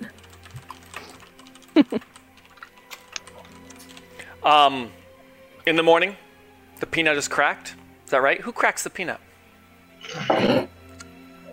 Scrim does. Scrim cracks. Scrim's he's just doing things now. He's just taking action. He's got no one telling him what to do. No one holding him back. Because he cracks that nut, and maybe Deja will show up, and she'll think that he's Ted. You know, who knows? Whoa. You know, that's okay. That's okay. Scrimcorn's got free time now. The worst thing in the world. Yeah. I'm not going to get chewed out by anyone. I can do whatever. Calendar is wide open. Brother, you don't know where that peanut's been. You don't know. Got some pretty good ideas, though. So, Mock spent the last night drinking heavily with Gloam, mostly because partly because he likes Gloam, but mostly because Gloam does have the best beer around, and if you drink with him, he'll share that. So he drank with Gloam. Definitely caroused with Bearjaw. Danced a jig, sung kind of mighty songs of victory and battle with those who would share in that. But then spent most of the evening in kind of working on his own project, which he shows to you, as the morning kind of grows forward, and he takes you down to that second floor, the floor where we fought this battle, and he shows you a very large rock relief that he has carved on the wall. Nice. And 3 sentences are written there in Dwarven. The first says, so that Barry can read it. Now living in stone is the victory of dwarves and allies over powerful enemies. And below that it says, the facets of fate and the hands of Eo destroyed agents of the 3 witches known as the Septicemia. And those kind of like border, the kind of what you could say is like kind of petroglyphs showing some of the fight and seeing kind of witches casting great spells. A glorious boulette featured with a prominently kind of with a witch under its mighty paw. You see a cleric of Moradin in kind of grandeur with radiant light. A wise and probably burlier than in real life version of a dwarf wizard with staff risen, holding back kind of powerful magics with kind of flame in his eyes. And a oil vein is not something that I really know how maybe a dwarf would represent, but I would imagine something that kind of has this like powerful sinister element to him, kind of carved in like a lot of kind of really jagged straight lines, and just like a lightning bolt kind of piercing through the entire kind of picture. But then in the center, kind of featured most prominently, is a great kind of druid with kind of beastly forms in part of his body, holding kind of like a hand, like laying on kind of a hand of blessing on top of like a mighty Goliath, and over those forms, kind of as the centerpiece of this artwork, it says, "Here the druid Scrimcorn protected Bearjaw and proved his loyalty when death was on the line." And it is written in kind of in petroglyph relief, and you see him kind of nodding as he's flecked with some stone dust. You see like the paints there, our kind of paints were used somewhat to kind of add some color and some extra kind of texture that you wouldn't necessarily get with just kind of basic stonecutter's tool. And he kind of nods and appreciates. He says, "Look at the work we've done. Now they'll remember it for all time." And he carved looks on and nods where? approvingly. Where is he carved? Like on one of the walls of the room where we fought the battle. Beautiful. Oh, wow. So Nice. second floor. Kevin, you're back. Can you hear me? Yes, we can. I can Yeah. hear you. Yeah. And you You don't sound sound like great. a bee. I'd like to say to the group, It's still happening, man. It is morning time. We cracked the nut. Ah. And can I go Mock back and say carved. what Drewston did overnight? You were kind of just describing that just now. That's what Eric just revealed. Yeah, I was talking about Mox Knight and presenting his opus to you in the morning. Yes. Excellent. Oh, but can I say what Drewston did overnight? Yeah, I'm prompting you. Go for it. Please Oh, do. okay. So he invited Taita to go explore the ruins of this tower, telling her, although there were human, the crafters of this tower had many ingenious little touches and inventions. Would you like to go delving with me, Taita? He says, I was going to ask you to do the same with me. Oh, This place is what an honor. very fascinating. Excellent. So he just goes through all 5 levels, poking and prodding at things. But before Finds some- you head down, Snap? she says, but first, and she grabs a mug that a stein that Gloam had poured, sticks her fingers into the mug and sucks up the dwarven ale, and she says, now it's time to explore. Oh.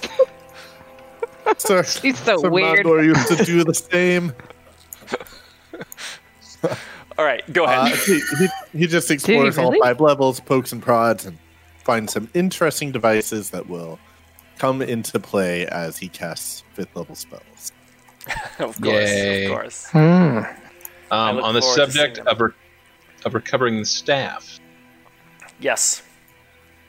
how do we want to do that? How do you do it? And It's a In fairly the trivial matter morning? with the spells you have available, so just give it some. Give it Yeah. some. Baron could do control water. Oh, ooh, sweet. nice. What? That is Jason cool. You're Locate Aquaman now? If you know where it is, I can part water down to a depth of 100 feet. That'll be enough. Drewston uses his locate object spell. I forgot how I described that earlier. I think I used the hourglass, and I kind of like charted where. Nope, things it's got to be had from the been. same way he did it last time, or the magic doesn't work. God. No. I was back in Deep of Mascar when we were trying to find the gem. I'll just say it's the hourglass. We got the spell from Zolmar. So using the hourglass, he's able to turn it and twist it and bop it and spin it so that it reveals where the object had been, and they see kind of the ghostly image of the staff being thrown out of the tower and landing in the water. And he points to Baron where it is. And Baron, who had prepared this spell this morning on the thought of having to do this, sort of stands at the window and looks to Drust and be ready and says, I can only hold this for about 10 minutes, so be ready to fetch it. Baron and Drewston are both flying right now. Oh, marvelous. As he's then hovering over the surface of the water, and he reaches forth and he says, Moradin, by your divine power, part these waters! As the waters part down into the very seafloor of the lake for, like, range areas 300 feet, so just up to, like, depth of 100 feet. They can hold it for, like, Jesus 10 minutes. Christ! I know someone that can do that. Okay, sorry, I couldn't help myself. The seafloor being revealed, very mucky and fishy, and sea plants that were normally floating are now like flopped against the mud. Yeah, that would be And, really gross. Couple treasure chests. Like the bottom of a lake is probably like very deeply muddy. Like Yeah. like In the fact, if mung it at weren't the for bottom. the locate object spell, just parting the water ain't gonna find it. Like it's splunk into the mud to grab that thing. Well, Yeah. Moses parts the Red Seas, and everyone was like, "Oh, this is a really unpleasant experience." Like that's all they were talking about. Yeah. Couldn't Moses have built a bridge? I mean, is it really that much different to God? Bridge would be- Ted says, that's what I was saying. With the water held back, Baron looks like he's under considerable strain as he says to Drustin, "Go and fetch it!" Jason dives down with wings granted to him by Ongus, the big owl wings.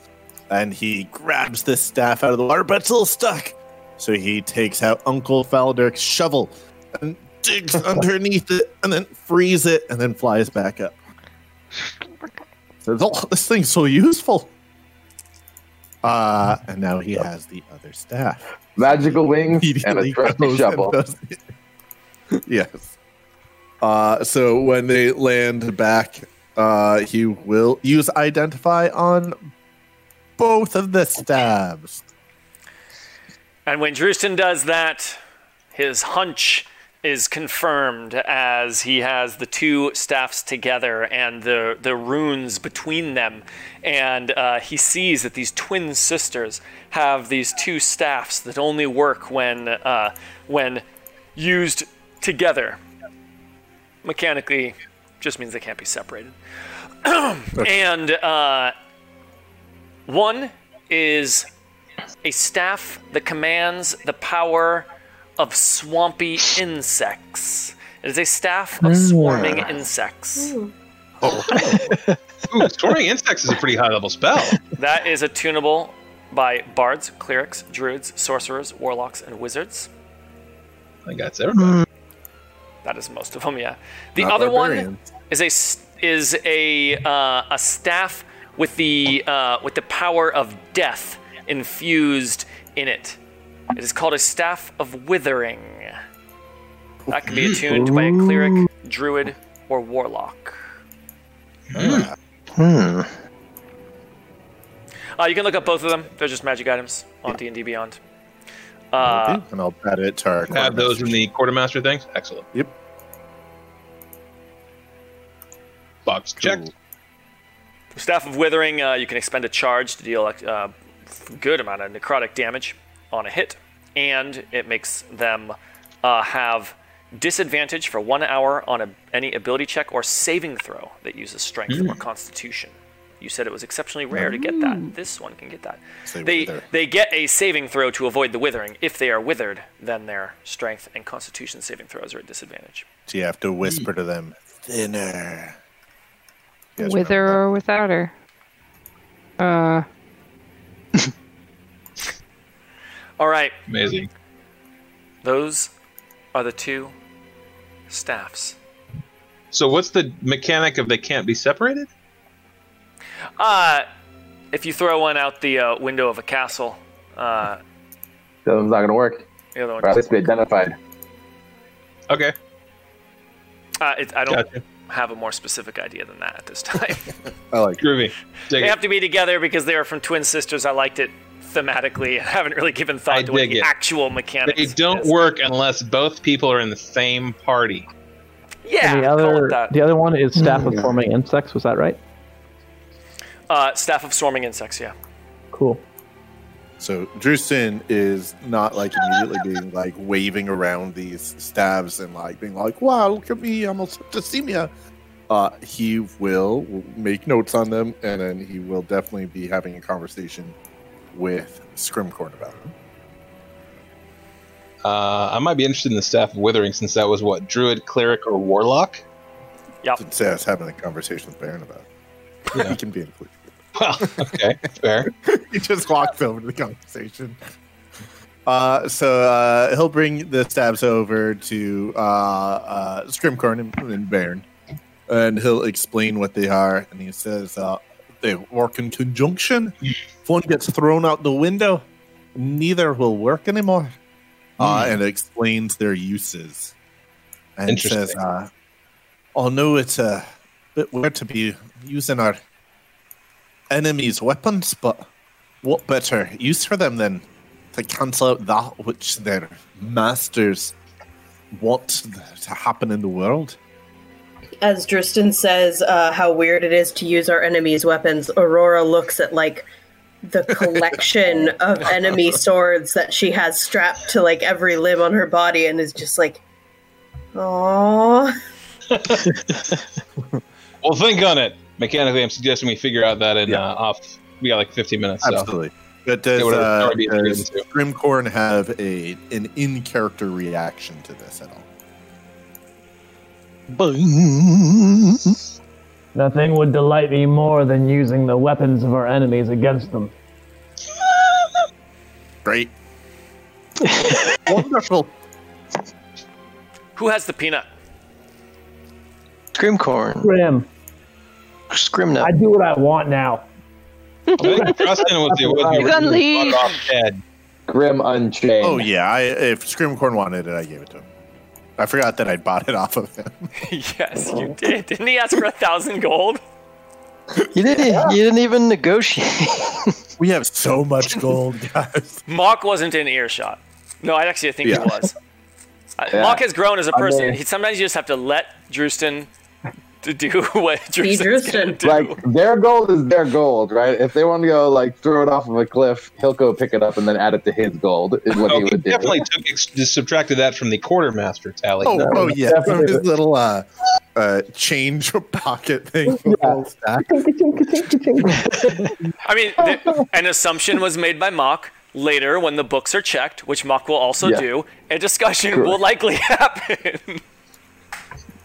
Everything will be weighed and measured in accordance to proper general accounting procedures. The drift Allocate. globe will be Dwarven used general to measure the accounting gold. procedures. What others are relevant in his world? Scrim has a peanut. Oh. Oh, what the fuck, Ted? What kind of sick fucking joke is this? You got water around you in every single goddamn direction, is a voice that Scrimcorn hears Well, she coming from sounds his lovely. pocket where the peanut is. She seems nice. He takes out the peanut. As he takes and out the realize- peanut, he continues. Go ahead, unless you want to say something. I just realized that he doesn't actually know what Deja sounds like. Oil Vein can hear this. Anyone can hear this. Deja. Oil Vein hears it. You recognize Deja Parmentor's voice from when you were abducted by her. And from And, the scroll. And she says, if this is some sick fucking way of saying you're breaking up with me, then bravo, message delivered. If it's some sort of other fucking idiocy, which would make sense as well, then you better let me know what sort of sick fucking thing you're up to here. We had one rule. One rule. That was it. I await your response. You just Ben, look to look the at peanuts. Ted. Ted What says, fucking rule? Ted says, oh yeah, I forgot. She doesn't like water, and you shouldn't crack it if you're near water.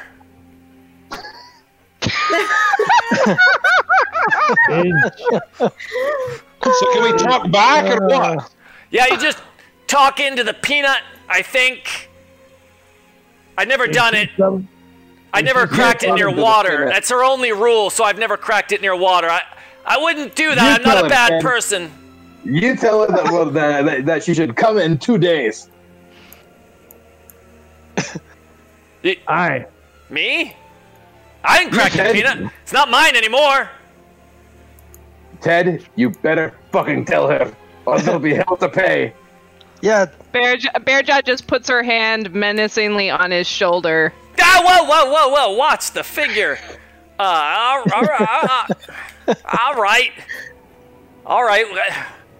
right, son. Scrim hands the peanut back as he says, "Is she some sort of desert creature?" She's got a thing. I don't know. She never explained it. Wait, crossing water vampire. I'm calling it right now. He says, Sounds right. sorry, I didn't crack the peanut. I sold it to my son. Start squeezing the shoulder. I sold Getting it. off script. I sold it to my son. Ow! Stop squeezing my shoulder. I sold it to my son, and he cracked the peanut, and he didn't. He cracked. We're on an island, and we're leaving today, I think. It's not my And then he fault. shrugs to all of you and says, "Okay." Mock said he's told her the number 2. 2. Like literally Oh right, the one thing. 2 days. And then he shrugs and looks to Mock. And she says, Like that's all Mock could ever hope for out of Ted. "You sold the fucking peanut to your son? Wait, which son are you talking about? Wait, do you have a... Scrim takes the peanut back. Do you have Scrim oil takes the vein peanut with back. you? He says, what is this? 2 what? 2 days for what? Scrim takes the peanut back and puts it in his pocket. Yeah. God damn it, Ted! God damn it, Ted! She's a fucking genius. She'll figure it the fuck out. Would it? He says, I'll be waiting here for 2 fucking days, and you better get off of that island and get very clear of that water. It's the only fucking rule. He says, you're not getting another peanut after this, by the way. Deja out! Sounds healthy. Deja out. Deja out. Well, let's go land then, I suppose. It's a good day for flying. Ted? Peaceful. Aurora says, Oh, she's gonna be mad at you. Ted, is Deja a vampire? I don't think so. Huh. The water thing has me thinking. Maybe that's how she lives so long, because she's old even for Imaskari standards, right? I think she's been alive forever or something. But I don't really know much about she it. was an experimental, perfected being or something. Technically, is she Like a crafted person. Aye, that's right. Her father, created her, but not in the usual way. Aye. That is how the story goes. There are many stories about Deja. That is the one that I believe. I've heard and seen enough that matches that theory. I can't say with complete confidence, but I believe it to be true. Well, it's good to know, because maybe that's a weakness of hers. It is like something we can use against her if ever we need. Yes, we could pour water on her. Or surround her with it, I don't know. Or make her drink a lot of water. Yes, hydration. Too much hydration. Kronbar, Moisturize. Drewston says, will you find us a nice, safe, dry piece of land for us to make camp on? I think just I've already plotted the course. Nice weather today for flying. Safest way to travel. If you don't want to get there in a hurry. Oh, I don't say that anymore. This thing moves fast as he pats Snowbane's gift. Well, then let's load up and be gone. I do want my balloon back, though. And then he walks over to the control panels. And the Hands of Ale are already all packed up. Brought everything back in. The black sort of powdery covering in the ritual area has been thoroughly cleaned off. You saw last night after when you were all partying that Valdin had gone over and meticulously sort of like sweeped it up into a pile, pushed it over the edge, like carefully got it off so there was just not any left. Although sweeping it over the edge is not a clean way to dispose of it. But anyway, that's what she does. And it's old-timey. You just throw your trash in the ocean. Snowbane's gift. A hilariously named vessel, given the recent developments. Yeah. Snowbane's gift lifts off from the flying castle. And heads off. What's the image on the tapestry today? Best thing that the hammer did? Smash bush? It's a smash bush. Yeah. Smash bush. Smash bush. Didn't you... I think I took someone's head off, or someone's head came off. I think purple got dropped by the hammer initially. How is it not hitting a switch? Switch to do the grapple. That's what it is. That was a 20. Yeah. That's a very what good it point. is. It is the hammer It's just hitting a hammer stone just wall. smashed into a stone. The beautiful painting. It was very cool. The sense of motion and impact in the oil work on this painting is incredible. You just look at it and you get the sense of this impact. You can see in the painting this single stone. Single stone, depressed Toggle. inward where the hammer struck it. It's one of those ones where You had to be occasionally there. you had to be there to understand it. No, that was very cool. That was a very cool thing I did. I was very far away. It was really hard. And Really Snowbane's impressive. gift That wall time. flies through the air. Grumbar was right. It's a beautiful day for flying. The weather, it's cool as you're over the water and you're high up in the air, but it's a nice spring. It's a nice spring air. There's just the right amount of moisture in the air. Get that fresh, refreshing, crisp breath from being outside. Just enough that if you go back inside, it's a nice, comfortable temperature and Cozy. it heads off towards the course that Grumbar plotted, and perhaps a rendezvous with Deja Parmentor, and for sure a farewell will be granted to the Hands of Ale. And with that, we'll continue next week. Yay! Yar, reverse yar. Good game. Right. All We're right. not doing that. We're not doing that. It's That a was process. fun. I really to get liked there. that ritual. Yeah, that was great. Pretty neat. I was really proud of the black candle, the goo, and It's a the great pants and ritual. stuff. That was very With- neat. With some big reveals. Yeah, Yeah, that's witches in the Latiguar. That connects some big pieces. So the witches were just like middlemen? Is that just the case? You were worshipping the middlemen?